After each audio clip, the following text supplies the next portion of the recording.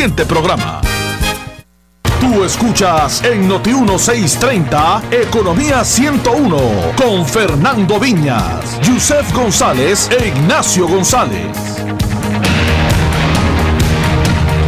Buenos días, amigos, bienvenidos a su edición del programa Economía 101 para hoy 10 de diciembre.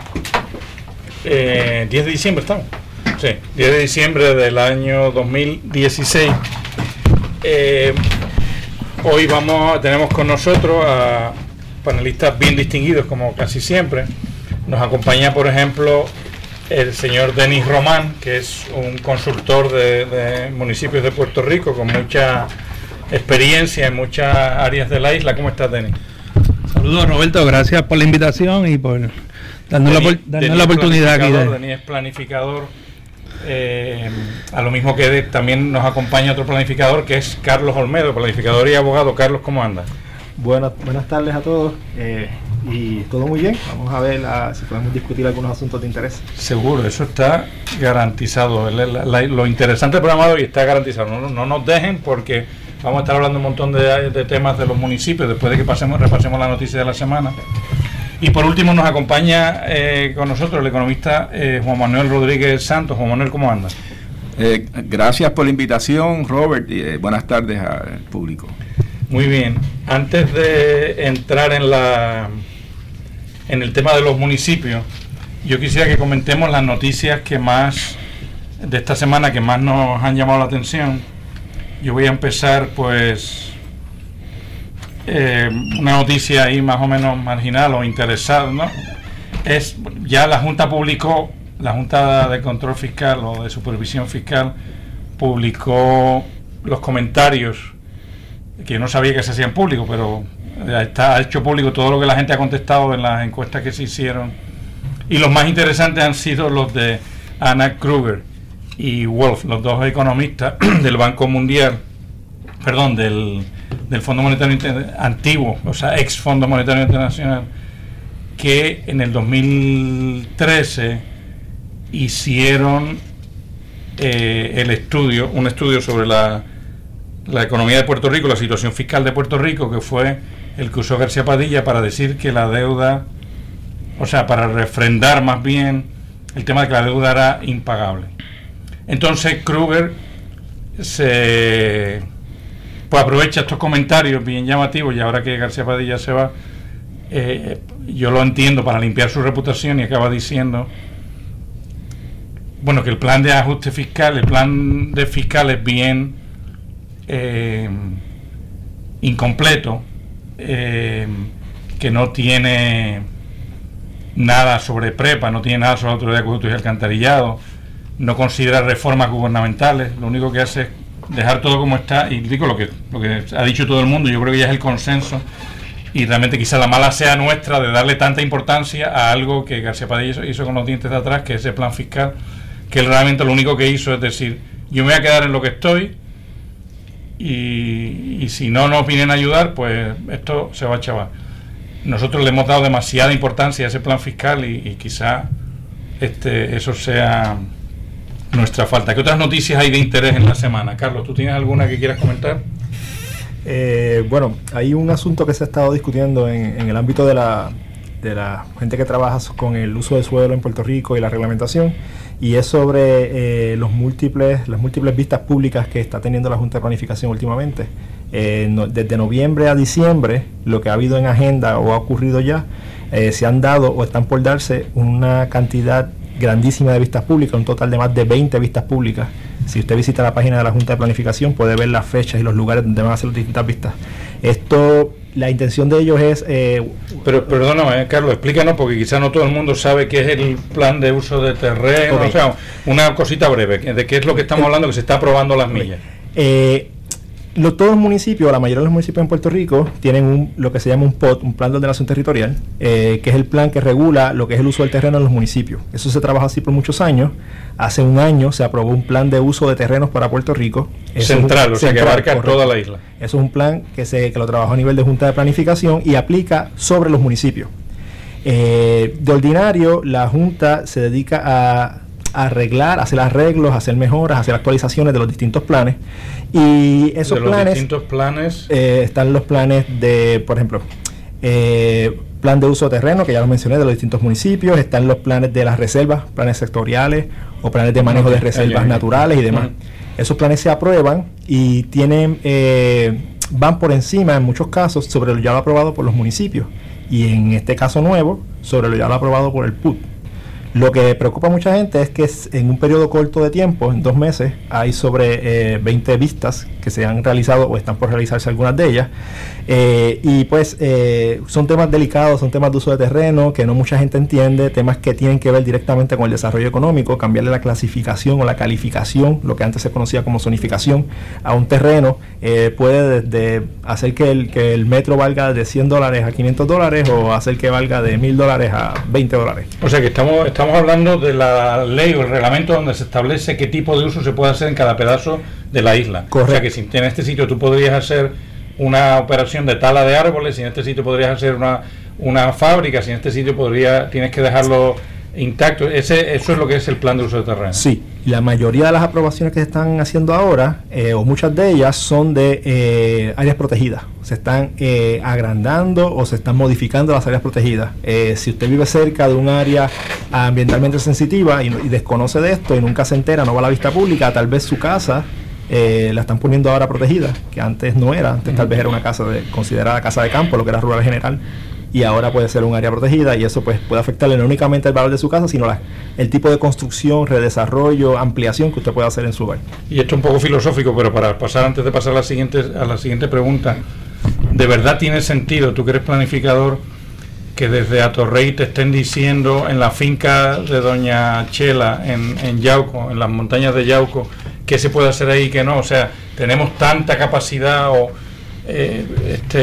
cuando uno trabaja desde un municipio, de verdad los usos que se asignan desde Atorrey son viables. O sea, me suena como ¿cómo te diría yo? Estar estirando el chicle más de la cuenta. Pues eso es una de las situaciones que está viendo muchos. La ley del PUD, el PUD cuando se firma, dice que para el 2017 le da 2 años a los municipios para acoplarse al PUD. Muchos alcaldes y muchos municipios se han negado y a la fecha no han comenzado los trabajos para acoplar su plan de ordenación territorial al PUD, porque ellos lo que dicen es que el PUD lo aprobaron exactamente lo que tú mencionas desde San Juan, que no visitaron, que los comentarios que sometieron los municipios no los tomaron en cuenta. Y yo he visto casos reales de fincas que fueron compradas hace 30, 40 años. Uno puede tener una finca, personas que tienen finca de 10 cuerdas, que tal vez una cuerda de ellas merece un trato especial por ser ambientalmente sensitiva por alguna razón, y hay 5,000 metros que son la casita, y los municipios lo tratan de 2 formas distintas, ¿no? Tratan la parte protegida de la finca de una forma y tratan la casita de otra forma, pero el PUD, por ejemplo, puso toda el área protegida.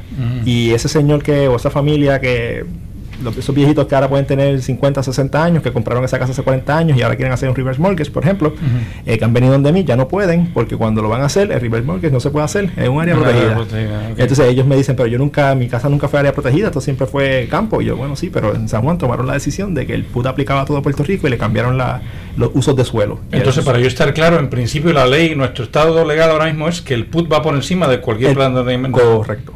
Y los municipios que no han adoptado su plan de ordenación territorial, lo que establece el PUD, tienen hasta un año más, hasta el 2017. Pero no hay, hasta fecha no hay como un feedback, o sea, como que se pueda decir, mira, cuando hay conflicto, váyase al... Cuando hay conflicto, el plan de uso de terreno va por encima de los planes territoriales. Es la primera vez en la historia que Puerto Rico cuenta con un plan de uso de terreno. Se aprobó en noviembre del 2015. Nunca Puerto Rico lo había tenido y es algo, unos están a favor, unos están en contra. El caso específico del PUD, plan de uso de terreno, lo que hace es clasificar los terrenos. Los planes territoriales ya van a asuntos más específicos de clasificar y calificar. Por ejemplo, clasificación. La diferencia entre ambos, clasificación es el uso del suelo. Si es el suelo urbano, si es suelo rural o si es suelo protegido. Ya la calificación es el uso que uno le está dando a ese suelo o a una estructura que hay en ese suelo. Si es residencial, si es comercial o si es industrial. Una pregunta que quisiera hacer es si los municipios cuentan con los recursos técnicos y demás para hacer esa armonización con el plan. ¿O cuántos? ¿Qué por ciento de los municipios? Exacto, pues eso es importante saberlo. Una cosa interesante es que yo creo, como el chiste típico de economistas, todo depende. El chiste típico de economistas donde depende el caso. Para efectos de récord es importante que vayamos al año en que se creó la ley de municipios autónomos, que fue en el 1991, y está el capítulo 13 que tiene, le da la potestad a los municipios para que desarrollen sus planes de ordenación territorial. Para que tengamos una idea de lo complicado que puede ser este proceso, en ese periodo de tiempo apenas se han desarrollado 54 planes territoriales, o sea que hay 24 municipios que nunca han realizado su plan territorial. Hay algunos que se supone que ahora antes de fin de año los finalicen.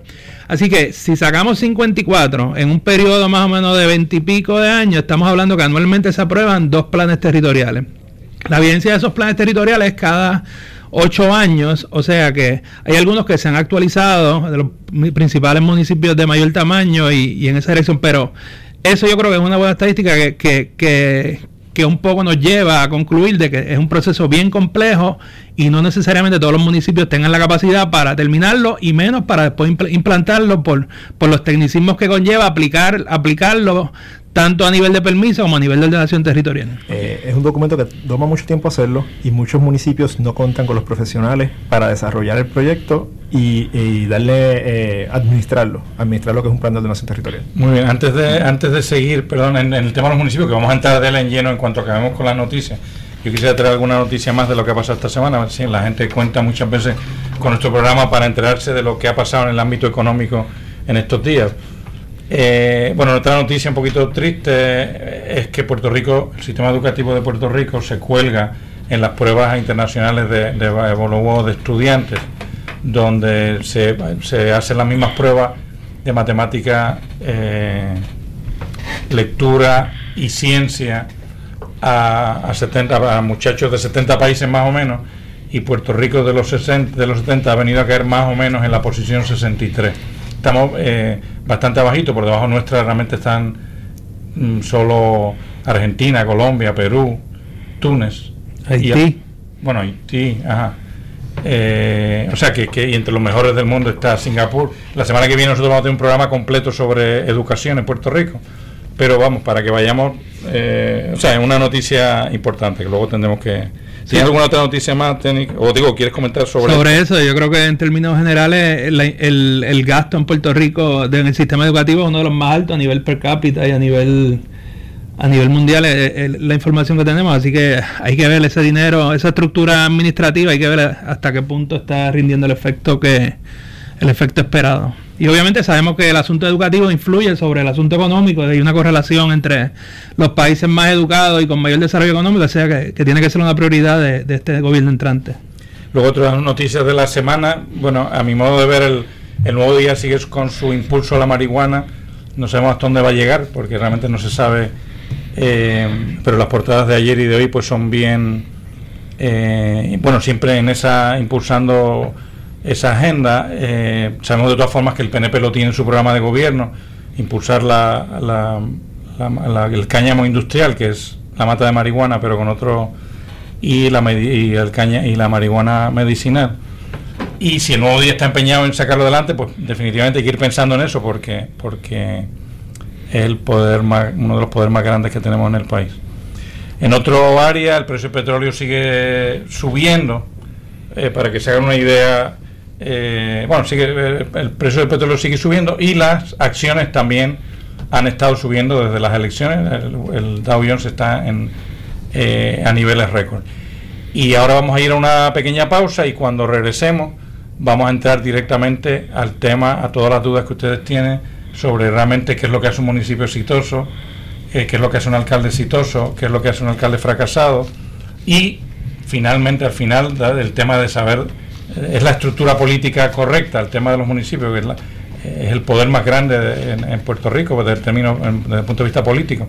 Deberíamos de tener esa estructura de poder o no. No se pierdan nuestro programa en cuanto regresemos de estos anuncios.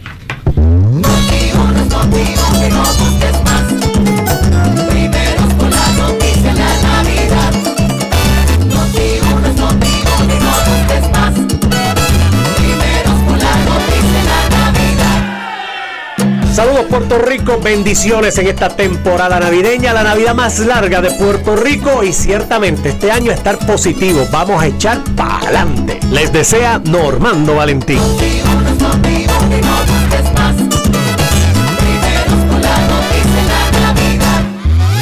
¡Agárrate, Tolentino! Llegó la Navidad y Noti1 te regala el Parranda Boque con productos Bohío y La Guadillana. Pendiente a Luis Enrique Falú en el escándalo del día de 12 a 1 de la tarde. Y cuando él te lo indique, llama al 758-7230. Tú podrías ser uno de los ganadores del Parranda Boque. Pero eso no es todo, porque para animar tu fiesta te incluimos la producción discográfica Dejando Huellas de Aníbal de Gracia y Batuquéalo. El Parranda Boque con el auspicio de Pepsi, Bohío, tradición en la cocina, productos La Guadillana, cocina fácil, rápido y sabroso.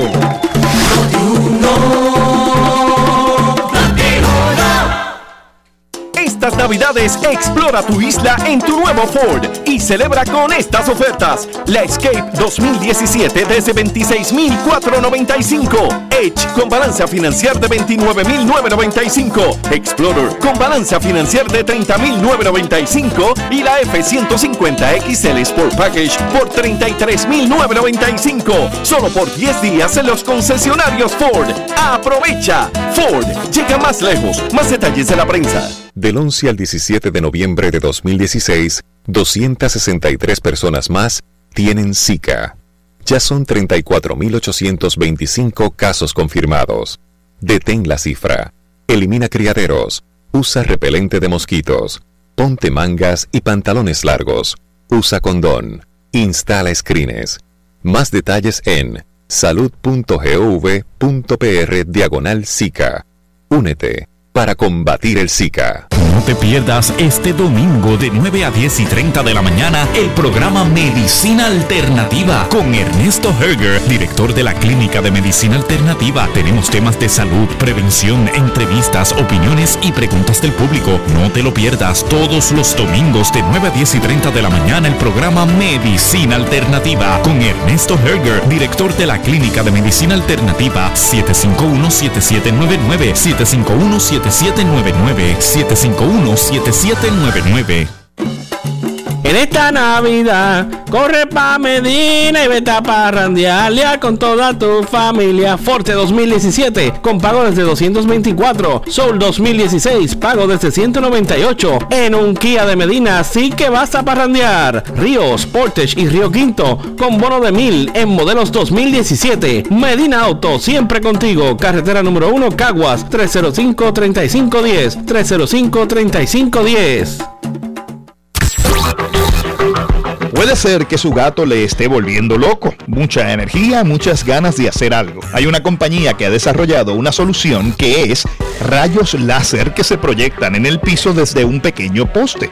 Estos rayos se mueven o hacen puntitos que se mueven en el piso, de manera tal que su gato se entretiene y le deja a usted tranquilo. Con cápsulas de tecnología, yo soy Otto Oppenheimer para Noti1. Sígame en las redes sociales como Otto Tecnología. El 5K de escape, vamos todos a apoyar, caminando, corriendo y parrandeando en Navidad. ¡Bomba! Con cada uno de mis pasos a los niños protegeré, caminando el 18 de diciembre en Caguas a favor de la niñez. ¡Bomba! Un asopao calientito nos espera en la meta, por eso corriendo en familia daremos la milla extra. ¡Bomba! Al 5K de escape nadie puede faltar, pues es la mejor carrera en toda la Navidad. Inscríbete en allsportcentral.com o llama al 287-6161. Tú escuchas en Noti1 630 Economía 101 con Fernando Viñas, Yusef González e Ignacio González. Hoy nos pueden ver también en video si entran a notiuno.com/TV. Pueden vernos ahí también en video. Y estamos aquí con Carlos Olmedo, Juan Rodríguez Santana y Denis Román. Y vamos a hablar de los municipios de Puerto Rico. A ver, lo primero que yo quisiera hacer es como hacer un inventario. En los municipios, en los gobiernos municipales hay grandes estrellas, igual que hay grandes fracasados, y hay grandes desastres administrativos y grandes desastres financieros, también hay grandes estrellas. A los juicios de ustedes, tres, ¿pueden decirme administraciones municipales estrellas. No tiene que ser de las de ahora solo, digo, me interesan más las de ahora, pero en general, mire, estos alcaldes fueron de verdad estrellas en lo administrativo, y cuando aquí hablemos de un municipio estrella, vamos a estar mezclando, según un criterio del propio DENIS, vamos a estar mezclando el apoyo que tenga de su gente y la disciplina que logre ponerle fiscal a su administración, a sus finanzas. Con esos criterios, ¿qué alcaldes estrellas tenemos? Pues mira, Roberto, yo pienso que a nivel histórico hay una perspectiva general de que los municipios más eficientes en las últimas 2 décadas en Puerto Rico, quizás un poco más, hay de ambos partidos. Y yo creo que los referentes a seguir son, y quizás son principalmente por su tamaño, han sido Caguas, Carolina, Bayamón, Fajardo, Guaynabo. Ponce tuvo muchos años que también fue un referente, Manatí y Barceloneta, que son de tamaño un poco más pequeño, pero también tuvieron mucha eficiencia, y Aguadilla. Yo diría que esos son... Lo de Isabela también ha sido en años recientes interesantes, pero yo creo que en general los más legendarios son estos. Precisamente hay una correlación entre el tamaño del municipio y por eso yo veo que tu lista está bien bias hacia los grandes. Es bien fácil ser una estrella en San Juan, en Guaynabo, cuando uno tiene unos recaudos de 200 millones de pesos, y es más difícil ser una estrella en Las Marías o en Yauco, lo que sea.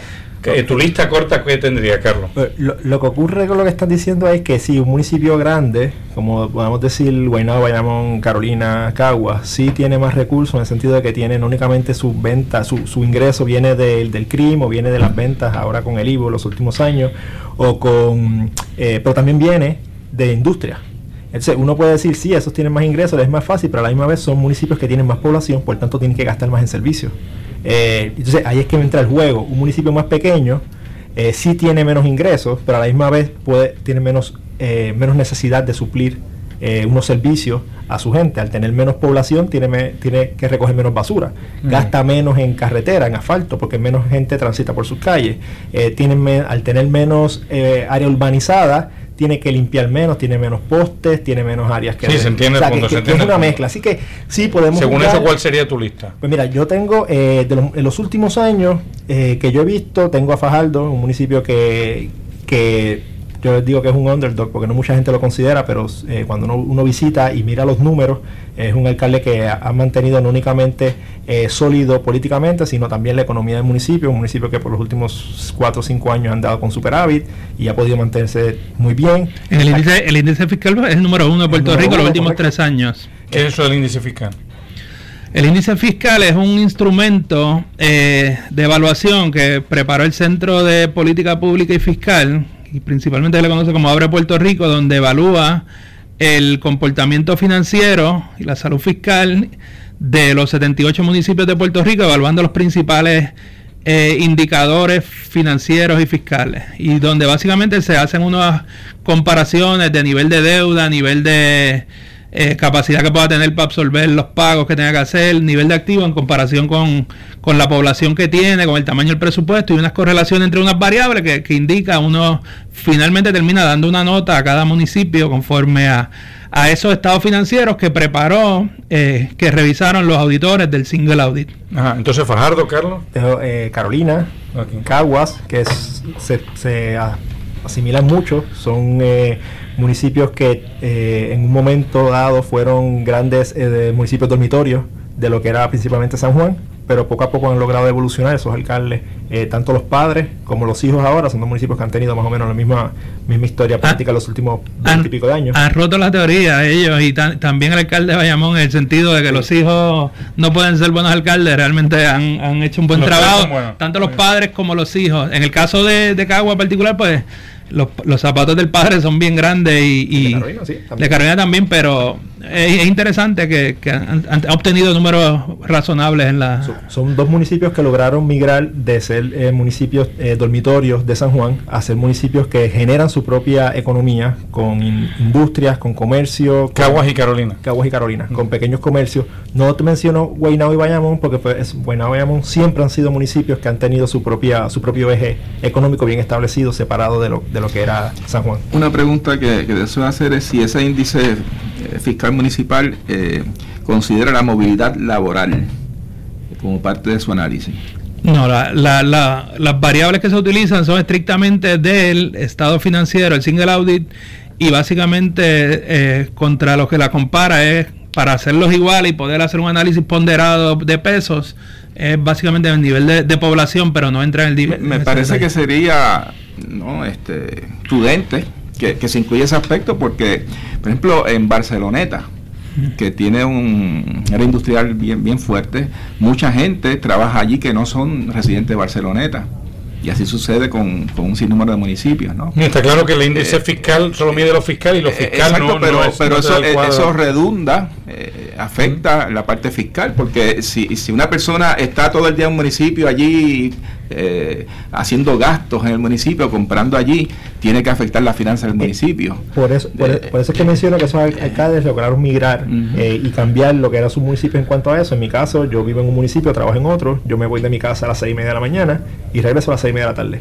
Así que yo todo lo que hago, básicamente lo hago en otro municipio que no es el mío, únicamente le aporto a mi municipio el pago del CRIM, pero todo lo que gasto de IBU, almuerzo, si voy a utilizarle a una tienda o voy a hacer algo, lo hago en otro municipio. Yo creo que es importante que entendamos, yo creo que el planteamiento que trae el compañero esto es un índice fiscal, sin embargo se podría crear otros índices que combinen asuntos fiscales con asuntos de desarrollo económico. Por ejemplo, hay dos variables bien importantes: año 2010 al 2015, el crecimiento en el empleo, digamos, en Guaynabo y en Manatí fue súper alto. ¿Me sigue? Entonces puede ser un factor que no está ahí, pero son indicadores que hay que mirarlo complementando la información que da el índice fiscal. Sería interesante saber ese empleo, cuántos son no residentes del municipio. Sí. Ahí yo creo que ahorita estábamos hablando con Roberto, con Bobby, ¿qué hace a los municipios exitosos? Y yo siempre un poco elaboro la teoría esta de un municipio hace tres cosas: proyectos, servicios y actividades.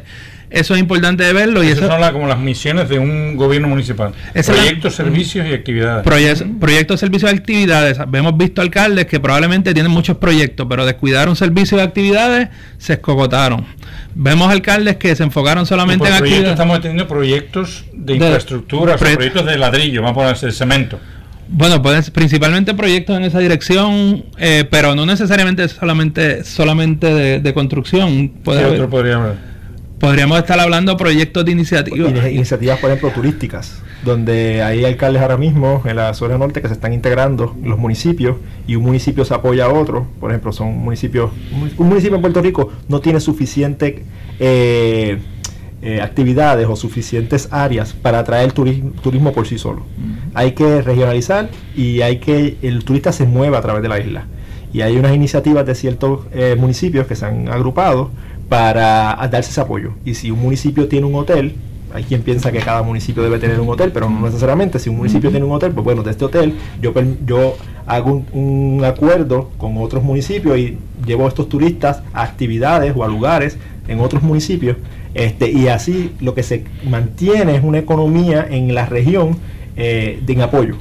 Y esas fueron unas iniciativas que originalmente inició la compañía de turismo, lo de Puerto Caribe, Puerto del Sol y demás, pero hay otros alcaldes que lo han ido incorporando y se han apropiado de eso, y está funcionando.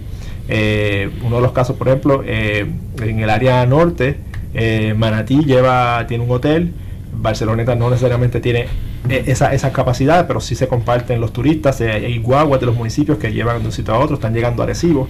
Están haciendo unos acuerdos esos alcaldes ahora mismo para la estatua de Colón. Una vez se termine, pues esos turistas se puedan quedar en el área de Manatí o en el área de Aguadilla, que tienen unos hoteles, Rincón, y entonces moverlos en la región, en lo que los otros municipios pues siguen desarrollándose. Pues tú ya me das el pie forzado, pues ya acercándonos al tema más candente de todo, que a mí me gustaría que entre ustedes dos me dijeran qué áreas de la actividad del municipio ustedes sienten que tiene menos sentido hacerlo a nivel municipal. Y voy a poner el ejemplo de 5 áreas y ustedes añaden todas las que: policía municipal, recogido de basura, obras públicas, tax collection, o sea, el cobro de crimen, de los taxes que haya, obras públicas. En esas áreas, después de que regresemos de la pausa que vamos a hacer ahora, ustedes nos van a ir diciendo cuáles de todas las estructuras del municipio se les hace más difícil a los municipios pequeños hacerlo y tiene más sentido de verdad entrar o regionalizarlo, entrar a nivel de consorcio, o sea, romper la barrera municipal. De eso hablaremos ahora en cuanto regresemos de esta pausa.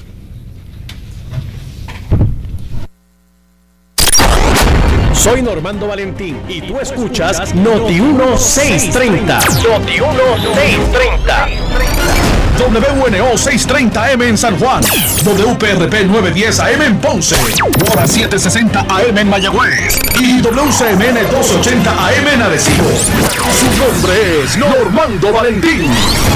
Y llega Noti1 630 con un nuevo programa, La Candela, lunes a viernes a las 2:30 de la tarde por Noti1 630. Tú escuchas en Noti1 630 Economía 101 con Fernando Viñas, Yusef González e Ignacio González. Bueno, estamos de vuelta con el tema de los municipios y tenemos sobre la mesa la siguiente pregunta. ¿Qué áreas de todas las que se encargan los municipios, policía municipal, obras públicas, cobro de impuestos, qué áreas son más susceptibles de ser son más problemáticas que cada municipio tenga las suyas, tenga sus propias obras públicas, sus propios camiones de asfalto, su propia guardia municipal? ¿Qué áreas son más problemáticas y deberíamos de estar pensando en hacerlas por consorcio o regiones, algún tipo de otra estructura?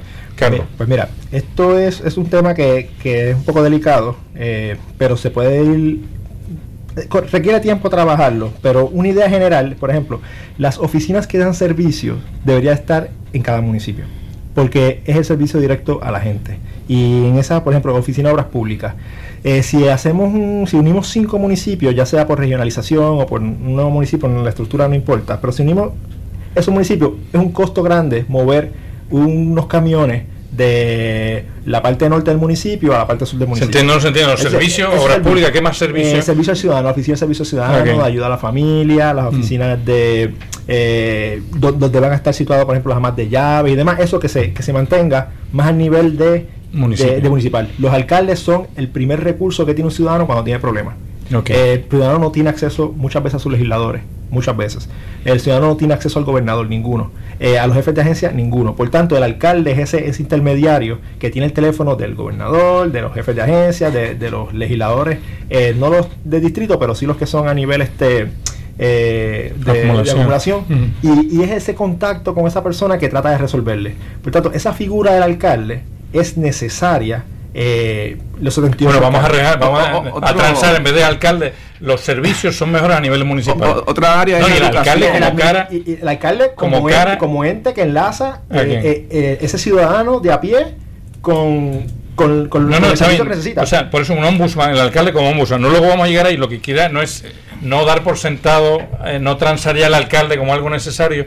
Yo sí creo al alcalde como ombudsman, como la persona que le va a dar servicios facilitador, como facilitador, etcétera. Pero el área de la educación, en el buen sentido de la palabra. Me parece que los municipios también, que de hecho hay muchos que se han involucrado en el mantenimiento de escuelas y demás, pero es un área que los municipios pueden involucrarse más. Eso es súper radical ahora. Obras Públicas, la mayoría de los municipios maneja y mantiene todas las carreteras, independientemente sean estatales o municipales, excepto las autopistas. Obras Públicas de los municipios son los que se han tirado eso a los hombros. Pero ¿qué áreas? Sigue más. ¿Qué áreas son las que son más problemáticas? Esas son las principales. Uno para mantener decir, a nivel manejo de emergencia. Uno quiere que cada municipio tenga cerca una oficina de manejo de emergencia, porque ahí hay bomberos, hay ambulancias, hay rescates en caso de inundaciones y demás. Policía, se podría regionalizar la administración de la policía municipal, ¿no? Pero deberían haber los distintos cuarteles regados por las distintas áreas del municipio. Oficinas que sí se pueden haber una pero oficina... es que haya cuarteles regados yo no tengo problema. Lo que tengo problema es que haya una guardia municipal. Por eso, puede haber una guardia regional. O no necesariamente tiene que hacer, por ejemplo, un municipio grande como San Juan...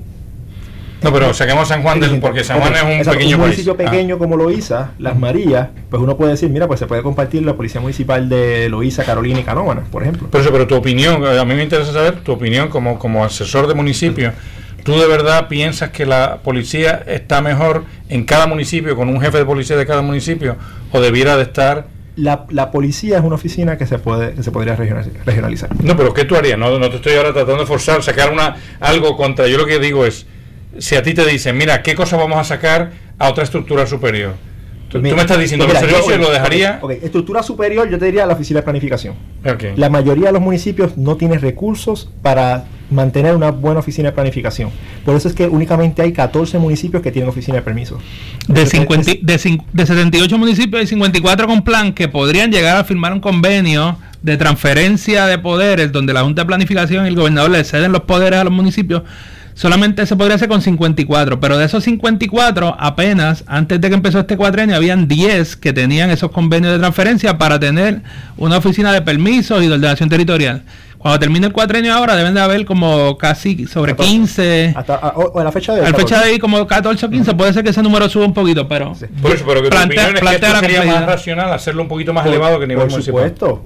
Una oficina en que la cual 5 o 6 municipios aporten, puede pagar el planificador licenciado, al ingeniero licenciado, al arquitecto licenciado y los demás recursos que necesita. El equipo de planificación, las licencias de GIS, los GPS son equipos caros y municipios que no tienen, no son grandes, no pueden pagarlo, por tanto se quedan rezagados y uno ve que el municipio de al lado tiene un desarrollo económico mejor, tiene todas las tiendas y demás y este municipio no lo tiene. ¿Por qué? Bueno, porque este municipio tiene unas oficinas que se dedican a buscar ese desarrollo y a reunirse con esos desarrolladores o constructores o comerciantes que vienen a establecerse, mientras que la oficina el municipio al lado o no tiene la visión o no tiene la capacidad económica para contratar a esos profesionales, por tanto se queda rezagado. O sea que planificación sería un área a sacar, a suplir, elevarlo por una oficina para varios municipios. Pero la pregunta es ¿por qué no se ha hecho hasta el momento? Habrá un elemento lo más sencillo, eso no ha habido necesidad. Yo entiendo que ahora esta crisis es la que está generando la oportunidad de que esto ocurra. Anteriormente a esto no había la necesidad económica, los municipios no se estaban viendo en la crisis actual que hay. Y entonces yo creo que ahora la situación económica del país, los recortes que van a haber en el gasto público van a obligar a nuevas estrategias. ¿Y el elemento político partidista habrá ido conspirado en contra de eso? Pregunto yo. Podría ser, pero ahora es hora. Vamos a tener que dejar eso aparte. Es hora de irnos. Sí, exacto. Yo creo que debiera visualizarse primero que nada, coincido con el amigo Roberto, yo creo que lo ideal es mantener los 78 municipios. No, yo todavía no hemos entrado en eso. No. Okay. Aquí, ahora solo estamos hablando de qué cosas la gente que está dentro de los municipios nota que no se, sobre todo los consultores, la gente que viene y entra al municipio y dice, este departamento no debería de existir. Okay. Pues entonces estamos viendo funciones de municipios que de verdad no se hacen bien a nivel municipal y uno tendría, no estoy sugiriendo nada, simplemente estoy diciendo, si vamos a vaciar un poquitito la carga de la estructura de poder que son los municipios, ¿qué funciones hace más sentido que estén dadas a un nivel superior, estatal o regional o consorcio, lo que sea? Pues yo pienso que puede haber unas regiones que se divida la isla en algunos seis regiones, más adelante podemos entrar un poco más en detalle, pero a lo que voy es donde funciones relacionadas a planificación, funciones relacionadas a fondos federales, administración de programas federales, funciones relacionadas a empresas municipales, funciones relacionadas dentro de planificación a lo que tiene que ver con permisos y ordenación territorial, funciones relacionadas a colocación de empleos, funciones relacionadas a colocación en vivienda. Una especie de algunas regiones, por no decir el número, pero que se encargue de que hayan diversos municipios que puedan compartir recursos y puedan someter propuestas. Que tú estás dando van completamente en contra de lo que decía Carlos, porque tú estás hablando del servicio ciudadano, o sea, la colocación de vivienda, hacerlo a nivel regional. Entonces estamos hablando que una señora tendría que ir de Camuy a Arecibo a ver si le consiguen un sección 8 en su barrio Plátano. Eso es lo que queremos evitar. Te voy a dar un ejemplo de otra oficina que puede regionalizarse. Mira, según los indicadores socioeconómicos de la Oficina del Contralor del año fiscal 2014-2015, los nuevos no han salido todavía, entre los 78 municipios hay un promedio, ellos tienen un promedio de 586 empleados. La Oficina de Recursos Humanos podría ser una oficina de recursos humanos para varios municipios. Pues 586 empleados, aunque uno podría pensar que es mucho, cuando uno evalúa las corporaciones, ¿no?, las compañías grandes, pues eso es poquita cantidad. O sea, tú puedes manejar 1.500 empleados con una sola oficina de recursos humanos. Y ahí se podría ahorrar no únicamente el alquiler del local, el salario. No, se entiende perfectamente que es mejor. Lo que sucede es que es un área que a los alcaldes les gusta tener poder, ¿no? digo, pero ahora seguro que a Denis se le ocurre una forma más ahorita, a Denis se le ocurre una forma de, sin ofender a los alcaldes, poder por lo menos la nómina. Hay áreas, o sea, la contratación quizás la puede dejar del lado de los alcaldes. La reclutación, la reclutación podría ser de los alcaldes. Lo que me refiero al asunto es esa estructura regional que pueda lograr que se desarrollen esos proyectos y sirva de unir la oferta y la demanda, ¿me sigue? Aunque eventualmente sea el alcalde el que ayude a conseguir a quien se le va a dar el empleo, pero que este grupo que te estoy hablando, este task force, este grupo técnico de planificación, desarrollo económico, fondos federales, empatar la oferta y demanda, trabajar todas estas cosas, tiene que estar unido a nivel de una región. Ahora, planificación, fondos federales, empresas municipales, por decir. Por eso, ahí sí, yo te reconozco el mérito, que es lo que está diciendo Carlos, de ponerlo a nivel más central, pero no lo de asignación de casa, amas de llave, etcétera, los servicios al ciudadano. Sí, me expresé mal. Hablando de proyectos, servicios, actividades, todo lo que sea proyecto tendría que estar centralizado desde ese grupo que estamos hablando a nivel regional. De los proyectos van a surgir unos empleos y eso se podrían trabajar directamente con los alcaldes, el asunto de las colocaciones, pero el gestar el que el proyecto se dé debería de estar dentro de esa estructura, obviamente en coordinación con los alcaldes y sus equipos, pero a nivel regional podría haber un expertise técnico. Y la policía municipal, ustedes que conocen la policía municipal por dentro de varios municipios, ¿de verdad tiene sentido? O sea, ¿es un cuerpo eficiente o es algo que tú dices, mira, esto daría más sentido para poder mantener las patrullas, para el tema de seguir las placas, los sistemas de control de placas de auto, etcétera? ¿Haría más sentido la policía municipal? ¿Se debería de regionalizar? La policía municipal tienden a alimentarse de dos fondos, uno de los municipios, que es lo que le aporten, y otro de muchas propuestas que los municipios someten para conseguir vehículos, equipos, armas, hasta adiestramientos. Si podemos, se podría unir, se podría trabajar regional, con eso no habría problema, pero tendrían que ser municipios que se parezcan. Y ahí hay un problema cuando se habla de regionalización, porque municipios de la costa son muy distintos a municipios del centro de la isla. Hasta en el trato de las personas es distinto. Entonces, por eso, pero es que ya ustedes están brincando a las regiones. Yo solo quiero hablar ahora de funciones que tenía sentido echar hacia arriba. Después vamos a ver hacia dónde las echamos, si son regiones, si son consorcios. Es que hay que hacer un inventario ahí de las funciones que hay que echarle hacia arriba y las de arriba que hay que echarle hacia abajo. Por eso cualquier por eso es que hay que empezar. Por eso yo, por ejemplo, el PUT pienso que hay que echarlo hacia abajo. O sea, que para decidir si en este lado de la carretera es que tiene sentido que vayan las urbanizaciones o en este otro, eso realmente tiene que hacerlo la gente del patio, que sabe que esta parte se inunda. Desde Atorrey a lo mejor tú no te das ni... Bueno, que se inunda sí te puedes dar cuenta de Atorrey, pero no te das cuenta de todo lo raro que es poner los negocios en este otro lado de la calle, que es donde la gente ya va por las mañanas, que no para nadie a nada, y todo el mundo sale, y las gasolineras y las panaderías, etcétera, tienen que estar en el lado derecho, que es donde la gente viene por las tardes haciendo las compritas, etcétera, etcétera. Entonces esas cosas, yo sí entiendo que hay funciones que tiene más sentido hacerlas desde más abajo. Y el PUT sería una de ellas. Pero ahora realmente lo que quisiera es aprovechar, porque es que ustedes conocen mucho esto y no quisiera que se vayan de aquí y nos hayamos quedado con teorías que la podría decir cualquiera. Yo quisiera que ustedes que conocen las operaciones de los municipios por dentro me digan honestamente cuáles son las menos eficientes que ustedes sienten que habría que hacerlas más hacia arriba. Después vemos el aparato hacia arriba y nos ponemos a soñar con regiones o consorcios, lo que sea. Pero ahora mismo lo que quiero es simplemente ustedes que tienen las manos metidas en la administración de los municipios, que me digan: Obras Públicas Municipal no brega. Ya me ha dicho que sí brega. Por ejemplo, una cosa que yo no sabía, que Obras Públicas Municipal brega, porque no son obras públicas como es en estatal, que son proyectos de infraestructura, es mantenimiento de una infraestructura. Entonces, a nivel municipal sí brega. Okay. El cobro del CRIM, ese tipo de cobro, se podría hacer de varios municipios cuando son asuntos que están relacionados completamente a leyes estatales, por ejemplo el CRIM.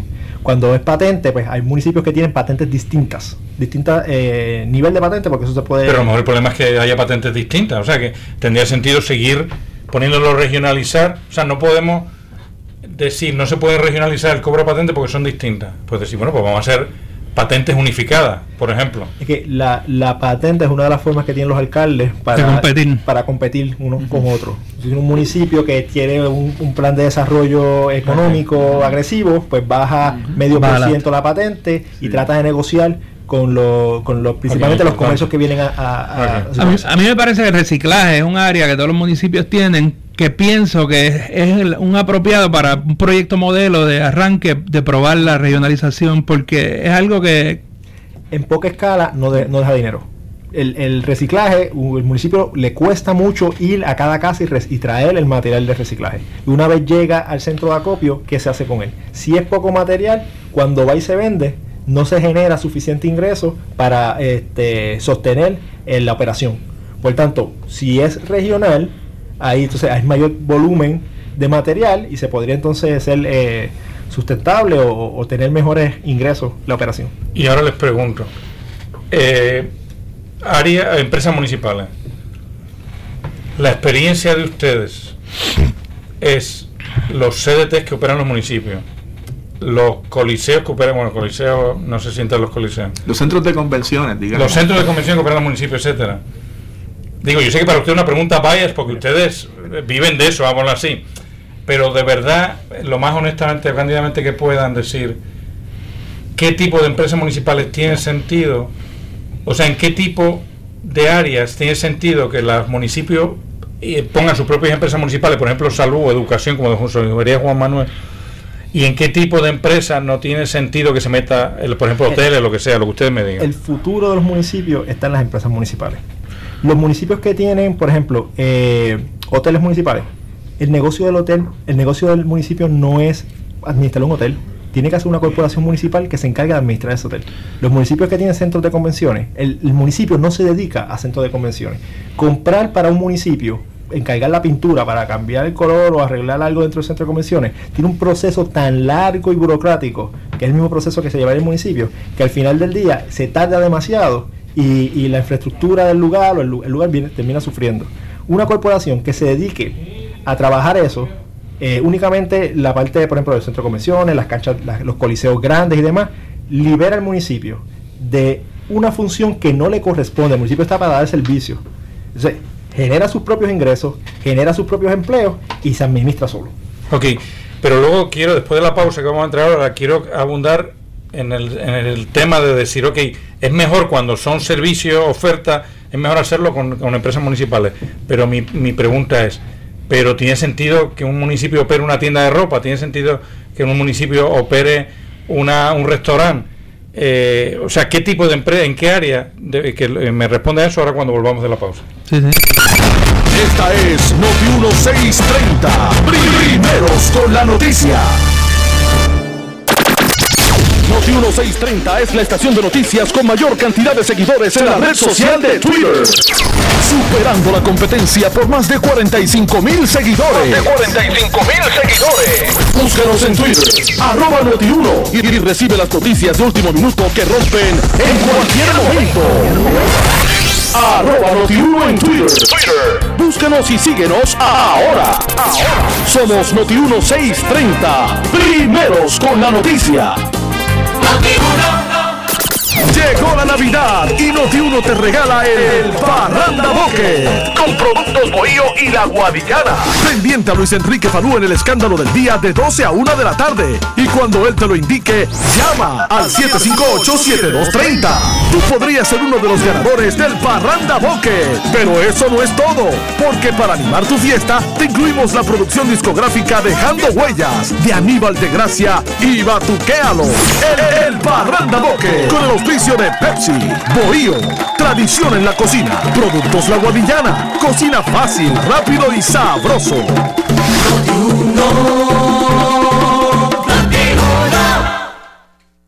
¡Santa! ¡Santa! ¡Santa! ¡Santa! ¡Me toca a mí! ¡Santa! Papi, ya. Shh, ¡qué vergüenza! Sí, perdón. Esta Navidad vuelve a sentir la emoción de ser niño. Llegaron los juguetes para grandes de Toyota, con bonos de hasta $1,500 o APRs desde 1.98% en tus modelos favoritos. Búscalos en tu concesionario Toyota. ¡Santa! Más detalles en la prensa.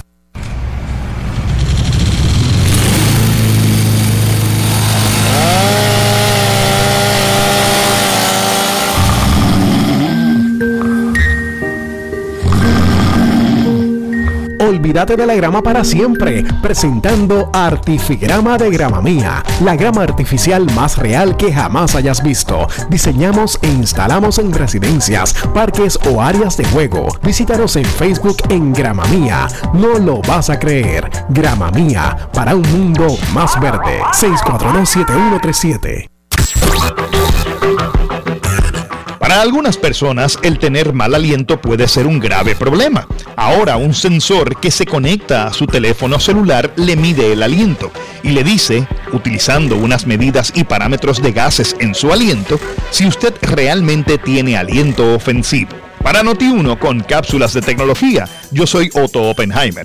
Sígame en todas las redes sociales como Otto Tecnología. El 5K de escape, vamos todos a apoyar, caminando, corriendo y parrandeando en Navidad. Con cada uno de mis pasos a los niños protegeré, caminando el 18 de diciembre en Caguas a favor de la niñez. Un asopao calientito nos espera en la meta, por eso corriendo en familia daremos la milla extra. Al 5K de escape nadie puede faltar, pues es la mejor carrera en toda la Navidad. Inscríbete en allsportcentral.com o llama al 287-6161. Diantre, chica, no hice el proyecto que tenía para el viernes, me van a dar F. Chica, olvídate de eso, yo tengo examen hoy pero no lo voy a coger. Me invitaron para San Juan, ¿quieres ir? No puedo, no dañaré mis notas por disfrutar una noche cuando podemos salir otro día. Pero qué aburrida, por no entregar un trabajo. En serio, no te rushes, no te vas a morir. Dale, vamos a beber. No me voy a dejar llevar por lo que tú me digas. Quiero lo mejor para nosotras. La presión negativa puede afectar tu futuro. Alianza para un Puerto Rico sin drogas. Tú escuchas en Noti1 630 Economía 101 con Fernando Viñas, Yusef González e Ignacio González. Bueno, bienvenidos de nuevo a Economía 101. Recuérdense que nos pueden seguir en Facebook y sobre todo en la web, en la economía101.com. Y estamos hablando ahora de los municipios con nuestros invitados de hoy, Carlos Olmedo, Denis Román y Juan Manuel Rodríguez Santana. Y estamos analizando las empresas municipales. Y estamos viendo a ver realmente qué actividades tiene sentido, ¿no?, bregar. Ya Carlos Olmedo nos ha convencido de que realmente es una gran forma de ofrecer servicios, hacerlo a través de el formato de empresas municipales. Rodríguez Santos, perdón, no Rodríguez Santana, perdón. Y Carlos nos ha convencido de que es una gran forma para ofrecer servicios que se hagan a través del formato de empresas municipales. Lo que estamos ahora analizando es, que es más eficiente. No tiene sentido que un CDT tenga para comprar jeringuillas, tenga que ir a una subasta pública y seguir los procesos municipales, sino que una empresa municipal podría comprarlas en el mercado con cualquier otra empresa. Y no tiene que reírse por el proceso típico de contratación tampoco, ni de personal, ni de personal, ni del proceso de compra. O sea, que ya estamos convencidos de que la empresa municipal es una gran agiliza el proceso típico de un municipio. Ahora nos quedan dos temas en esa dirección. Primero, ¿de verdad están funcionando los hoteles que administran los municipios, los centros de convención que administran los municipios bajo el formato de empresas municipales? ¿De verdad están funcionando? ¿No generan pérdidas para el municipio? Y segundo, ¿tiene sentido que sean los municipios los que se encarguen, estén metidos en esa parte del sector económico? A lo mejor el CDT no hay quien lo opere, no, ninguna empresa privada lo puede operar mejor que o el centro de convenciones. ¿Tiene sentido que estén operando eso? Porque no tendría sentido que un municipio opere una tienda de ropa de mujer, porque hay gente que lo haría mejor, etcétera, etcétera. Para empezar, ¿cuál es la experiencia de ustedes, sin dar datos que ustedes no pueden dar, pero cuál es el hunch que ustedes tienen de si deja o no dinero los hoteles municipales, las empresas municipales que hay en Puerto Rico?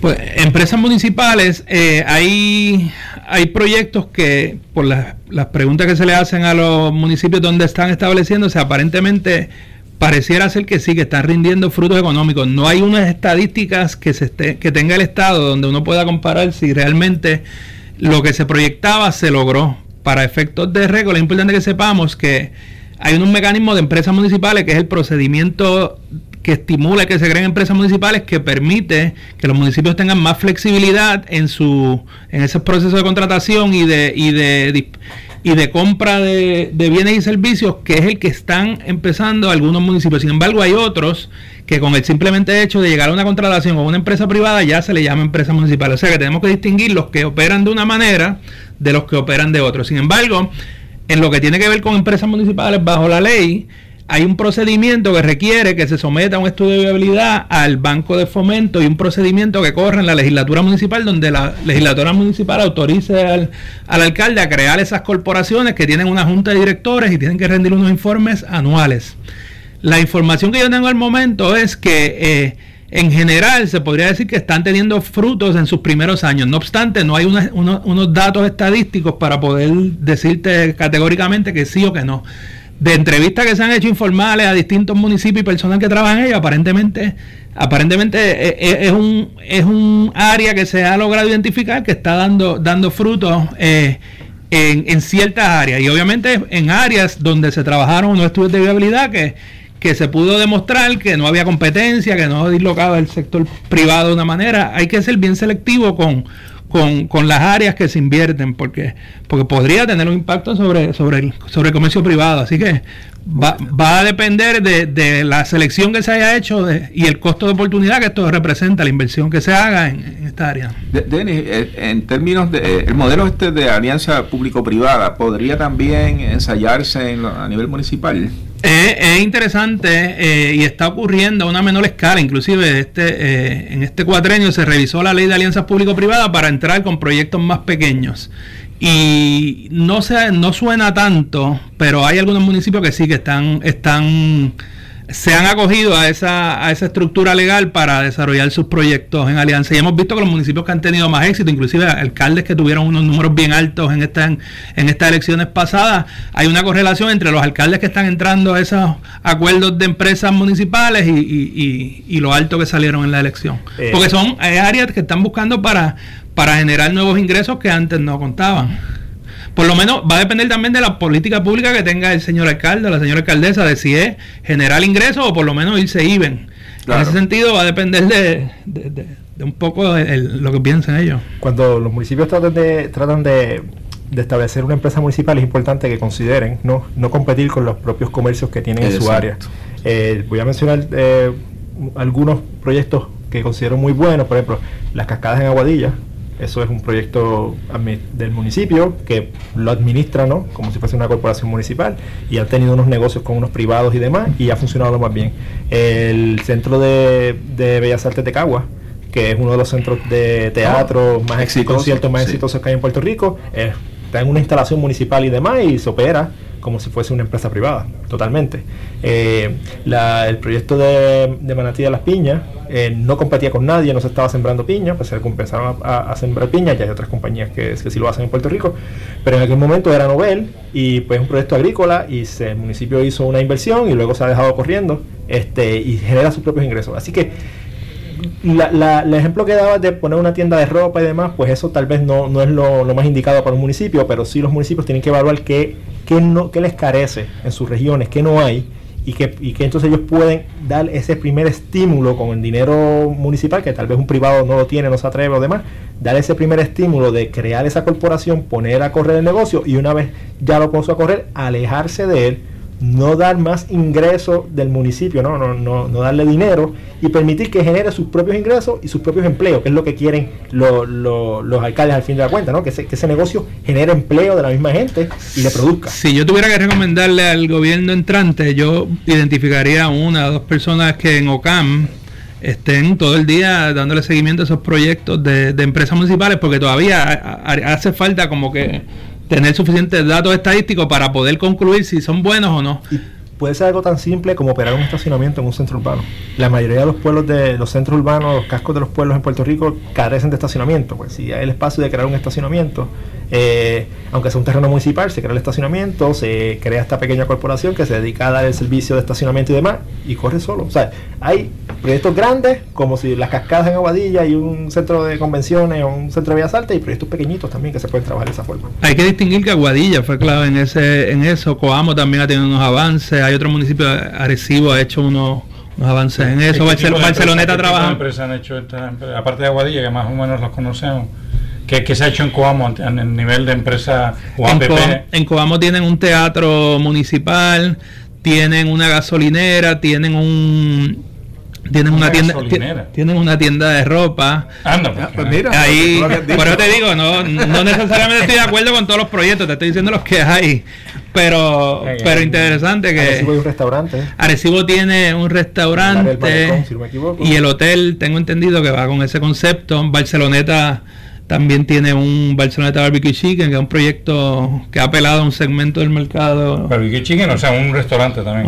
Pero es un restaurante como si fuera un Tony Barbecue, un Martins Barbecue. Pero y está operado por una empresa municipal. Una empresa municipal que la dirigen 5 directores municipales. Esos 5 directores es obligado que esté el director o la directora de finanzas más 4 funcionarios más municipales. Ellos se reúnen periódicamente y evalúan que el plan de negocios, el estudio de habilidad que se haya hecho esté funcionando conforme. ¿Y la experiencia de ustedes que ese Martin Barbecue, como sea, ese Barbecue Chicken, como sea? En Barceloneta te puedo decir que la información que tengo es que está generando ganancias. Y se hizo probablemente casi 2 años atrás. Y el movimiento es significativo. Este es un área que se puede municipalizar, para la interrupción. Seguro. El área de recreación y deporte. La última vez que yo estuve en Cabo Rojo, noté el balneario público desastroso. Tengo entendido que el alcalde tomó la administración de eso. Yo creo que va a mejorar porque lo que había allí era, tétrico. Y yo creo que esos son áreas que se pueden municipalizar. Por ejemplo, los estadios municipales, que de hecho son bien, tienen mucho auspicio de parte de la gente, la pelota AA municipal. Yo creo que son áreas que el municipio podría hacerse cargo. Bueno, yo quisiera ahora entrar al tema más caliente, que es el tema de qué hacer. Todo el mundo de hace 20 años en Puerto Rico está diciendo que los municipios, o sea, que Puerto Rico tiene quizás demasiados municipios, o que otra gente dice que los municipios son focos de favoritismo político, que a través de los municipios se ha infectado de politiquería pues muchas de las decisiones políticas estratégicas del país, etcétera. Yo quisiera para esta parte del programa, digo que vamos ahora a discutirlo nosotros, pero también quisiera contar con la participación de nuestros radio oyentes, que nos pueden empezar a llamar aquí a la emisora al 758-7230, 758-7230, porque vamos a estar hablando de qué se puede hacer en ideas para, más que nada, ver primero, hacer un assessment del problema, si de verdad es un problema, tenemos demasiados municipios en Puerto Rico, o son demasiado chiquitos, o son distintas formas de ver el problema, o son unas fuentes tienen demasiado poder. O sea, hay distintos ángulos para el problema, no todo es si regionalización sí o no. Me gustaría contar con el insumo de nuestros oyentes a lo largo de esta discusión que vamos a tener con estos expertos en municipios de Puerto Rico. Empiezo con la pregunta. En la opinión de ustedes que están viendo los municipios desde dentro, las operaciones de los municipios desde dentro, sienten a veces que, ya me han dicho, sienten a veces que esos municipios están, o sea, tienen la sensación de haber conocido municipios que son demasiado chiquitos. O sea, ¿piensan ustedes que Puerto Rico tiene demasiados municipios? Una cosa interesante, Roberto, yo esa pregunta te puedo decir que viendo municipios, yo pensaría que probablemente es ideal tener mayor masa crítica, mayor población para poder administrar el municipio. Sin embargo, creo que hay una forma de subsanar eso. Un dato significativo en cuanto a eso, cuando vemos el mapa de Puerto Rico, de los municipios con mayores problemas económicos, no necesariamente hay una correlación entre los municipios más pequeños y estar en situación de déficit, o que la nota en el sistema de Abre Puerto Rico haya sido tan baja. O sea que si partimos de esa premisa, que es lo lógico, que uno dice, mira, pues vamos a coger los más pequeños y vamos a unirlo a los medianos o a los grandes, eso sería de las cosas primeras que uno haría. Sin embargo, viendo inclusive el estudio que trabajó, estudios técnicos para el colegio CPA, se ve en uno de los mapas donde se puede ver que los municipios que tienen una alta proporción de su dinero invertido en servicio a la deuda no son los más pequeños, ni tampoco tienen necesariamente las situaciones financieras más complejas. O sea que eso es importante. Sin embargo, no es lo único que tenemos que considerar. Tenemos que también ver cómo ha sido el crecimiento en el empleo y el crecimiento en la población, que son dos indicadores, como tú muy bien sabes, que son bien importantes al momento de determinar viabilidad a nivel privado y en este caso a nivel público. O sea que yo quisiera traer el dato para consumo nuestro. El municipio promedio de Estados Unidos tiene 100.000 habitantes. O sea, según eso, en Puerto Rico debiera de haber, hay 30 municipios. O sea, si tenemos 3.500.000 personas, en Puerto Rico debiera haber 30 municipios. O sea, que los municipios, según esta regla, que ya le digo, bien, según esta regla, en Puerto Rico los municipios deberían de reducirse, deberían de empatarse como de 2 en 2. Okay. Yo creo que hay muchos. Lo que sucede es que hay muchos, pero hay de más. Sí, yo creo que hay de más. Lo que sucede es que nuestra cultura política haría muy difícil la consolidación de municipios. Yo creo que eso es algo muy imposible, porque la figura del alcalde es muy poderosa, entre comillas, ¿no? Pero soñar con consolidar municipios en Puerto Rico sería muy difícil. Ahora, yo entiendo que hay muchos. Si aquí hay, por ejemplo, cógete Camuy, Atillo, Arecibo, eso prácticamente está todo junto, ¿no? Sí, vamos a ver una llamada. La distribución espacial de Puerto Rico ahí. Vamos a ver qué piensa nuestro oyente. Buenas tardes, está en el aire. Buenas tardes. Buenas tardes, apliquita desde acá, desde Ohio. Un señor que le dice José de Venus, y yo quiero decir algo aquí que va a impactar un poco a todo nuestro público puertorriqueño. Es que aquellos parceleros, yo veo psíquicamente hablando, que soy clarividente, veo que Puerto Rico va a florecer enormemente, y especialmente aquellas personas que tienen parcelas de tierra, que no las vendan porque ellos van a subir a una clase media debido al cannabis comercializado.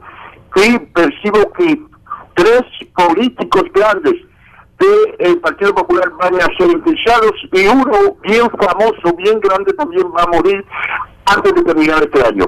Que viva Puerto Rico, mi gente puertorriqueños allá, y se le pide a todos ustedes, José de Venus, psíquico, clarividente. Gracias por el psíquico y sus profecías de lo que va a pasar en Puerto Rico. Carlos. Mencionando varios de los aspectos que ustedes mencionaron, si nos vamos por población, por ejemplo, Maricao, dejando fuera Vieques y Culebra, que tienen unas características específicas, es complicado unirlos a otros municipios y demás, pero Maricao tiene una población de 6.276 personas al censo en 2010, probablemente ahora es menor con el éxodo que hemos tenido, y tiene un déficit de 2.5 millones reportado al año fiscal 2014-2015. Así, si comparamos entonces con los municipios, como mencionaste, ¿no? Que en Estados Unidos los municipios tienen alrededor de 100.000 personas, y tomamos en cuenta que San Juan tiene 300 y pico mil personas, pues Maricao es un posible candidato a ser con 6.000 personas un barrio de otro municipio. Nos vamos estrictamente por números. Sí, por eso pero yo quisiera ampliar un poco la mente, porque aquí cuando se habla de si hay demasiados municipios o si es un problema, lo único que estamos pensando es en consolidar, y yo estoy con Juan que realmente eso no es muy viable, y Carlos Olmedo nos ha reforzado la idea de que los servicios, de que hace falta una cara del Estado en cada comunidad en Puerto Rico. Entonces mi propuesta es la siguiente: no cambiemos el número de municipios, no unamos municipios, simplemente vamos a vaciarlos de contenido. Vamos a dejar a los municipios, a los alcaldes como ombudsman, como representantes genéricos del poder en una comunidad, y vamos a sacar todas las operaciones estratégicas que hay en los municipios, que ya hemos sacado aquí algunas, la finanza, la planificación, permiso, recogido de basura, que no se mencionó, pero ya la digo yo. Algunas, vamos a sacar esas operaciones a otro nivel. Yo, de hecho, no soy partidario ni de crear, pero ahora Denny y ustedes me darán su visión, esta es la mía, simplemente vaciar de poder las estructuras municipales. ¿Qué hacemos? ¿Quién haría esos poderes? ¿Quién ejercería esos poderes? Yo no creo en las regiones, o sea, que existan unas regiones predefinidas donde todo se haga a nivel regional. Yo creo que dependiendo del poder que sea, si estamos regionalizando el recogido de basura, son unos municipios los que estarían juntos. Si estamos regionalizando la salud, serían otros municipios que están juntos. Habría regiones funcionales para distintas y no tenemos que necesariamente crear, pero ahí en ese tema no me preocupa mucho si son regiones o son consorcios funcionales para distintos tipos de uso. Lo que sí es vaciar, impedir que cada alcalde pueda acudir al gobierno federal a pedir dinero para hacer su propio parque de chorritos, para hacer su propia policía municipal o para comprarle chalecos de bala a su agente, etcétera. Que ese acceso se haga de una forma más científica en niveles más grandes y que el alcalde se quede simplemente para atender a la gente y escuchar y ser el oído del Estado en cada comunidad. ¿Qué piensan ustedes de eso? Bueno, hay que darse la tarea de evaluar un trabajo tedioso y complicado, pero evaluar las regiones, cómo se puede trabajar eso. Aquí cada agencia estatal tiene sus propias regiones. Entonces, podemos estar con la idea que tú mencionas, pero ¿qué hacemos con ciertos municipios que sobresalen en unas regiones? Por ejemplo, tenemos que están juntitos: Bayamón, Guaynabo, San Juan y Cagua. Esas son regiones que no se van a querer, son municipios que no van a querer regionalizarse. Yo no los quitaría, esos son pequeños que no van a querer, esos alcaldes que no van a querer perder un poder, que en muchas áreas lo administran muy bien, en otras siempre hay áreas para mejorar, pero no podemos comparar eso con otros municipios que por su tamaño, por su localización, por su población, están un poco más rezagados. En el caso, por ejemplo, mencioné hace unos minutos, Maricao, pues bueno, no debería, creo que se explica por sí solo, ¿no? Que no tenga que haber una oficina de planificación en Maricao, una oficina de recursos humanos en Maricao, una oficina de cobro de CRIM, una oficina de cobro de patentes, una oficina... Eso pues se podría regionalizar. Hay que evaluar municipios poco a poco. Ajá, poco a poco. Yo estoy case by case, como se dice en Castilla-La Vieja. Recuérdense que nos pueden llamar al 758-7230, 758-7230 para aportar soluciones de qué hacer con los municipios de Puerto Rico. Vamos a una llamada. Buenas tardes, está en el aire. Buenas tardes. Muy buenas tardes. ¿Me escucha? Sí, perfectamente. Te hablamos de Milagro de Puerto Rico. Muy buen programa. Saludos a todos ahí en el panel. Gracias. Saludos. Por la función que nos están orientando. Y eso es bueno. Mire, en cuanto a consolidar en nuestro municipio, en la Constitución de Puerto Rico, tú tienes que tocar al pueblo para ponerle, eliminar algún tipo de municipio, ¿verdad? Específicamente, y lo que vive el pueblo, como pasó en la piedra, ¿verdad? En los años 50. Eso es una. Segundo, en la Ley de Relaciones Federales de los Estados Unidos de América, la 447, que nos tienen que tratar al mismo grado que si fueran un estado, ahí hablan de los bonos municipales. Eso es otra que quiero que toquen. Y en cuanto a cómo se le va a servicio al pueblo en esa misma situación de la salud, seguridad, educación, que es fundamental, yo entiendo que el censo vecinal lo establece también, es muy importante, y eso aplica estatalmente y municipalmente. Que si me pueden hablar sobre eso, se los voy a agradecer, ¿verdad? El conteo para pedir servicios, o sea, o propuestas federales y estatales. Muchas gracias. Buenas tardes. Vamos a coger un par de llamadas más y le ponemos acá, lo contestamos. Buenas tardes, gracias por llamar a Economía 101. Sí, buenas tardes, señor Burgos. Adelante, señor. Yo quisiera dar mi opinión. Mire, todo lo que ustedes están haciendo está correcto, pero por más que los municipios ganen dinero, si no se organizan, si no quitan los jefes de los jefes, que ese dinero que va a coger el municipio se va a drenar en tantas personas que son jefes y pocos caciques. Ese es uno de los problemas grandes que tienen todos los municipios de Puerto Rico. Gracias, muchas gracias por su llamada. Gracias por llamar a Economía 101. ¿Me oye? Sí, perfectamente. Sí, mire, en los municipios hay que hacer una cirugía extensa, ¿okay? Yo soy el profesor Vargas, yo represento a los cazacorristas, y yo siempre estoy hablando por la radio, y usted habla como 2 veces nada más, y estuve denunciando los desmanes y atropellos del alcalde de Guadalajara ahora. Estuve denunciando los déficits presupuestarios por fondos operacionales en algunos municipios, esos presupuestarios por cargos de sobregiro. Mire, hasta en Bayamón hay un nuevo alcalde más corrupto que es el alcalde de Bayamón. Yo tengo aquí lo que ha ocurrido aquí, que ha enmendado 200 y pico de veces este contrato sin subasta, ¿ok? Ahora el alcalde de Durado, que Manolito Ortiz, mire, acusado por cargo de extorsión, cargo de soborno, ¿lo ves? O sea que hay que hacer una cirugía extensa en los municipios de Puerto Rico. Muchas gracias por ese insumo, muchas gracias. Carlos, ¿qué tú tienes que decirle a nuestro oyente? Voy a empezar comentando sobre la primera llamada. Los municipios, muchas veces ustedes han escuchado, los municipios son criaturas legislativas. Eso significa que los municipios fueron creados por la legislatura. No hay para modificar los municipios, sus extensiones territoriales y demás, no hay que cambiar la Constitución. Y como una criatura legislativa, la legislatura se reúne, decide si se van a haber modificaciones del índice de municipios o de consolidación o separación de municipios, y una vez la aprueban el cuerpo legislativo, pasa al gobernador, se firma y ya es ley. Con relación a la segunda llamada, es importante mencionar, yo siempre he dicho que la empresa más importante de un país es su gobierno, y los gobiernos necesitan reclutar a las mejores personas posibles. Que la llamada mencionaba que hay que eliminar los jefes de los jefes de los jefes de los jefes. Bueno, los municipios y el gobierno central tienen un problema de recursos humanos. Exacto. Tienen personas, y la idea que el gobernador electo ha reclamado de hacer un empleador único, yo la veo con un sentido. No voy a entrar en dilema político, pero la veo con un sentido, porque yo he visto, por ejemplo, yo he trabajado, cuando yo trabajé en la industria privada, nosotros teníamos una secretaria para 30 personas, y yo he visto en el gobierno una secretaria para una oficina de 5 personas.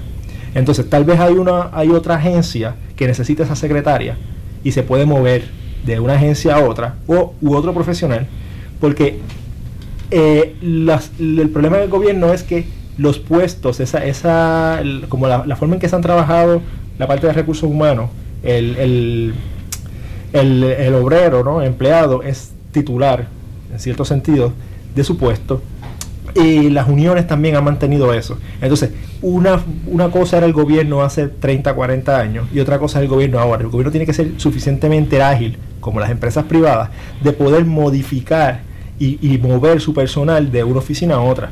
En una compañía privada, si tú necesitas que el contable de pagaduría se va es una señora y se fue de maternidad, pues uno coge el contable de otra sección, otra división, y la pone cubriendo a esta persona de contabilidad y se resuelve el problema. En el gobierno muchas veces hay problemas con poder hacer eso, se impide la definición que tiene la descripción de empleo desempleado, o las mismas uniones impiden que una persona pueda ser sacada de un área de trabajo y puesta en otra para cubrir una necesidad de la agencia, y eso lo que provoca es que se sigan reclutando personas. Ok, pero entonces está interesante cómo mejorar las eficiencias internas, que realmente es bien parecido a lo que pasa a nivel estatal. Está bien interesante cómo mejorar las eficiencias internas, pero yo quisiera ahora no quedarnos simplemente en el tema de cómo hacer más eficientes los municipios, sino cómo hacer más eficiente a Puerto Rico. Denis, debemos reducir el número de municipios, debemos de quitarles poder, debemos de fomentar consorcios entre los municipios que ya existen. Esos consorcios tienen que ser especiales, todos los del área este, los del área oeste, tienen que ser funcionales, en salud, etcétera. ¿Cómo tú mejorarías la eficiencia de Puerto Rico? Ok. Como punto de partida, yo creo que es importante, en ocasiones se generaliza que todos los políticos son malos. Yo no voy a entrar en eso. Sin embargo, un dato estadístico comprobable es que en las elecciones pasadas ganaron 9 de cada 10 alcaldes. O sea que algunas cosas se revalidaron 9 de cada 10 alcaldes, o sea, casi el 90%. O sea que, partiendo de la premisa, tenemos una situación financiera complicada y económica, en una depresión, en una contracción económica que lleva más de 10 años, y sin embargo, aún así, estas personas tuvieron la capacidad de hacer algunas cosas buenas a través de proyectos, servicios y actividades. Así que, dejando ese punto estipulado, independientemente de eso también, yo pienso que en este momento no es necesario eliminar municipios, porque, como dijo el compañero, hay un aspecto sociológico, hay unos asuntos legales que también hay unos asuntos legales sobre los cuales habría que trabajar. Yo creo que debiera repensarse, considerar la posibilidad de desarrollar 5 a 6 regiones en Puerto Rico. Vamos después de la pausa, vamos a seguir abundando en qué hacer con los municipios de Puerto Rico, si es que hay que hacer algo. No se vayan. Somos la verdadera autoridad en noticias. Noti 1630. Primeros con la noticia. ¿Te quedaste sin bono de Navidad este año? ¡Oh, man! Noti 1630 te pone adelante con el bonazo navideño y más de $1,000 en premios.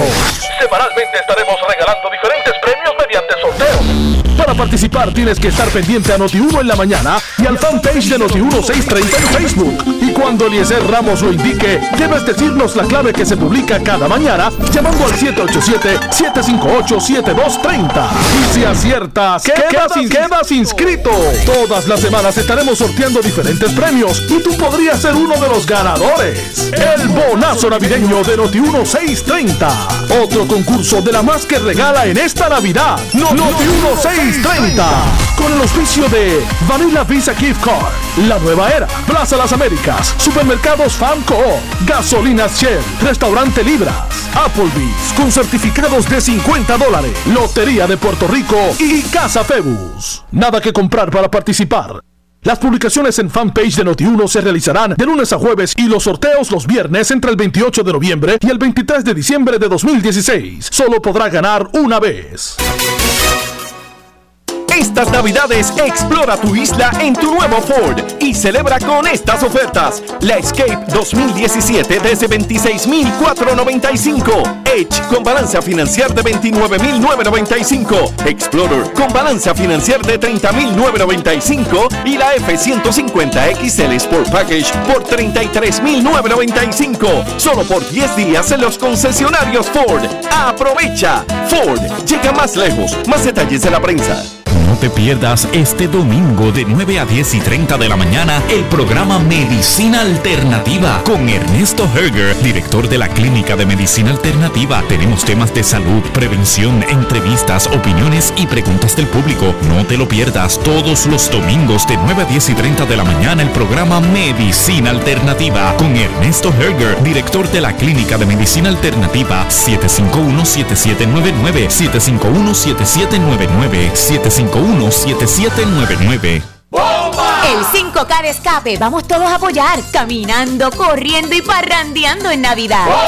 Con cada uno de mis pasos a los niños protegeré, caminando el 18 de diciembre en Caguas a favor de la niñez. Un asopao calientito nos espera en la meta, por eso corriendo en familia daremos la milla extra. Al 5K de escape nadie puede faltar, pues es la mejor carrera en toda la Navidad. Inscríbete en allsportcentral.com o llama al 287-6161.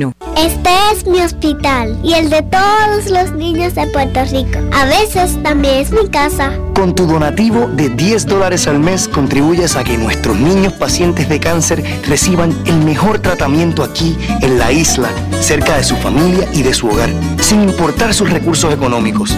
Tu donativo se queda 100% en Puerto Rico.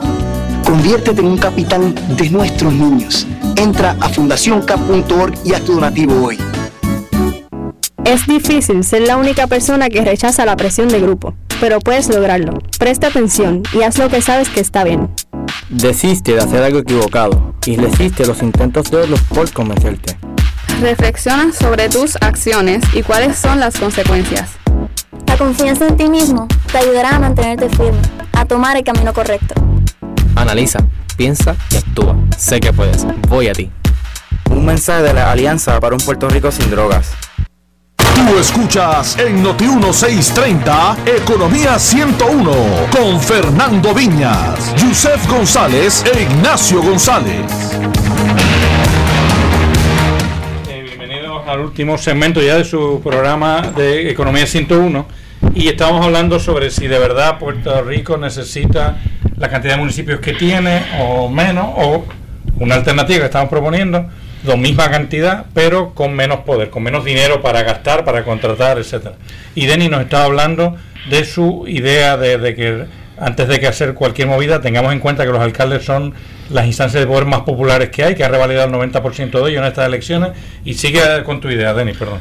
Pues Roberto, básicamente la idea proviene, yo pienso que una estructura razonable que no ayudaría a aumentar la burocracia sería crear unas regiones, y es un poco similar al concepto del amigo Carlos Olmedo, crear unas regiones pero que se especialicen esas oficinas regionales en todo lo que tiene que ver con desarrollo económico, planificación, fondos federales, empresas municipales, desarrollo de proyectos de vivienda, desarrollo del turismo, que en el caso de Puerto Rico a mí me suena un número razonable, que eso se puede eventualmente ir dándole para arriba hacia abajo, pero en general yo lo veo norte, sur, este, oeste, centro. Y en el asunto del área metropolitana habría que ver cómo se trabaja, porque sabemos que en esa área hay muchos municipios que han logrado desarrollo económico de una manera eficiente. Habría que ver si esa parte metropolitana y ver cómo se trabaja esa zona metro y Caguas, que también ha demostrado mucha eficiencia, si se le daría un poco de libertad para que ellos sigan operando como van. Así que en general yo creo que ya se han hablado, el representante Báez trae una propuesta, el Manolo Sidre trae otra propuesta, hay unos planteamientos que se han hecho interesantes. No obstante, me parece importante el que lo que se vaya a hacer no sea de demasiadas regiones, y que sirvan como un ente intermedio entre los municipios y el gobierno central, pero esas oficinas regionales operarían como una junta que tenga participación no tan solo de los municipios, sino que habría también participación del gobierno central. El gobernador tendría que seleccionar un coordinador de cada una de esas regiones y sería parte de esa junta que serviría de enlace entre empresas entre el gobierno municipal y la región con el gobierno a nivel central. Podrían someter propuestas en conjunto, que es una de las cosas que se habían hablado. Estimularía el que se creen subconsorcios dentro de esa región. Inclusive se buscaría la manera de que que todo el mundo meta los pies al plato y gasten, me sigue, que sea parte del dinero que se utilice para financiar eso, sea parte con gobierno estatal, parte municipal, que pueda haber un balance ahí entre asumir el riesgo. Sí, yo quiero traer un punto. Escuché a un radioescucha hablar de la corrupción, pero no hay duda de que este asunto plantea un dilema: si darle más poder a los alcaldes o que tengan menos poder. Yo creo que Robert señaló algo sobre ese aspecto, ¿no? La figura del alcalde como representante de sus constituyentes, ¿no? Abogando como un ombudsman que él llamó, o si se le da un poder que lo conviertas en un reyesuelo allí, ¿no? Eso también es peligroso, porque si tú, por ejemplo, le colocas en las manos de un municipio el plan de ordenamiento territorial, eso también se presta para que favorezca a alguien, ¿no? Eso es bien delicado, sí, y hay que tenerlo en definitivamente. En estas regiones que estamos hablando, como hemos dicho, los municipios bregan proyectos, servicios, actividades. Buscaríamos la manera que los alcaldes sigan bregando con servicios, actividades, y que en lo que tiene que ver con proyectos reciban la asistencia técnica de esta junta, que tendría representación de la empresa privada y del gobierno a nivel central, y en ese sentido recibiría asesoría técnica y se buscaría que esos alcaldes estén, digamos, por términos de 2 años, y que pueda haber probablemente quizás no solo un presidente de esa junta. Alcalde como miembro de la junta. Como miembro de la junta, un periodo de 2 años, para que no haya inclusive se podría considerar la posibilidad de que hayan 2 alcaldes copresidentes, que sean procesos para quitarle pues, por ejemplo, un cuatrienio tendría dos copresidentes los primeros 2 años y los segundos 2, y no sé, el proceso es más participativo. Sí. Tengo un problemita con una palabra que hemos estado mencionando mucho, y es quitarle poder a los alcaldes. Yo creo que la palabra es quitarle responsabilidades. No exactamente, porque por ejemplo, si le toca a los municipios, hemos mencionado que por ejemplo el cobro del CRIM podría ser regionalizado, subir a una escala mayor, pero es una responsabilidad que ahora mismo tienen los alcaldes, no es un poder que se les da a los alcaldes, es una responsabilidad que tienen, y por eso ejecutan esa responsabilidad haciéndolo, contratando gente y demás, porque creo que la palabra de poder es un poco fuerte, en el sentido de que el poder de los alcaldes no es tan grande como realmente la gente lo piensa. Ellos sí tienen una responsabilidad gigantesca con el pueblo al que le están sirviendo, porque y cada vez que el gobierno central aprueba algo para los municipios o no hace algo para los municipios, por ejemplo, no da mantenimiento a las carreteras en los campos, pues es una responsabilidad que tiene el alcalde de ir y darle ese mantenimiento. No es un poder que tiene, es una responsabilidad que tiene de comprar asfalto, de comprar equipo, de reclutar personal que lo haga, porque tiene un pueblo que le está llegando a su alcaldía una vez a la semana, 2 o 3 veces a la semana, tocando la puerta diciendo al alcalde, la salida de mi casa no sirve. Pero llamémoslo responsabilidad. ¿Tú eres partidario de aumentar la responsabilidad de los alcaldes o de bajarse? No. Sí, o sea, vamos a usar esa terminología. Para mí es una cuestión de nombre. Estás diciendo lo mismo con otro no. Pero está bien, pero llamémoslo responsabilidad. ¿Tú eres partidario de aumentar la responsabilidad de los alcaldes o de bajársela? Si cogemos por ejemplo, si cogemos la Oficina de Planificación, CRIM, Recursos Humanos y demás, las que hemos discutido, y las regionalizamos, lo que estamos quitando responsabilidad a esos alcaldes. Le estamos dando más tiempo para dedicarse a resolver asuntos de necesidad ciudadana y le quitamos la responsabilidad de una administración de otros asuntos que son planificación, que eso es reglamentación, muy complicado, recursos humanos. O sea, que apoyas que la responsabilidad se pase a otra instancia para que el alcalde pueda meter mano con su constituencia.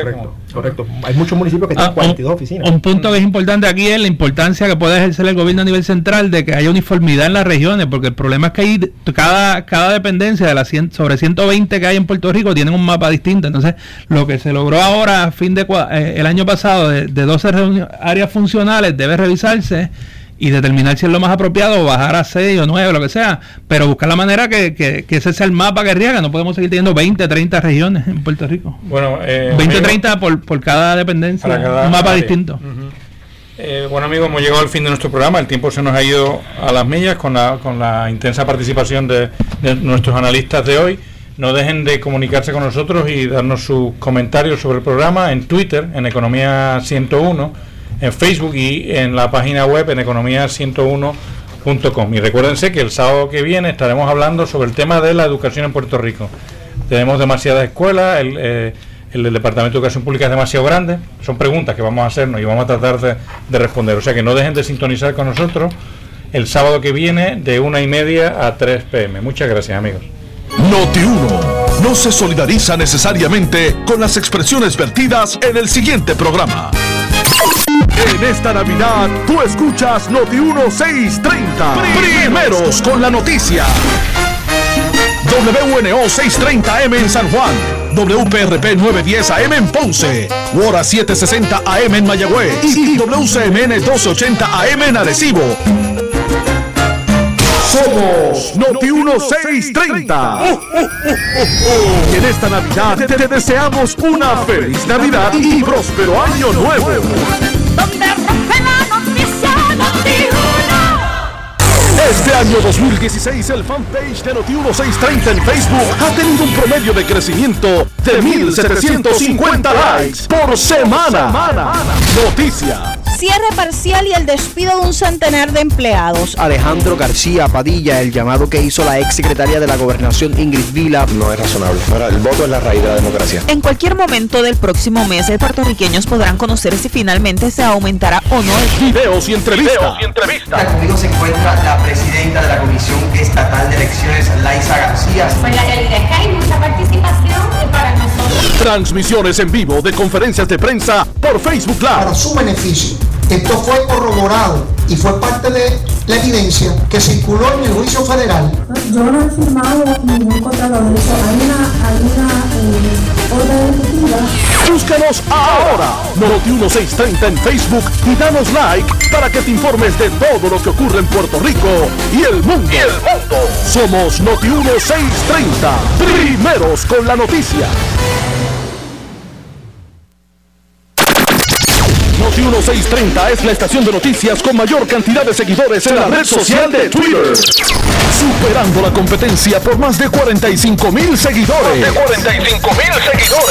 Búscanos en Twitter, @Noti1 y recibe las noticias de último minuto que rompen en cualquier momento. @Noti1 en Twitter. Búscanos y síguenos ahora.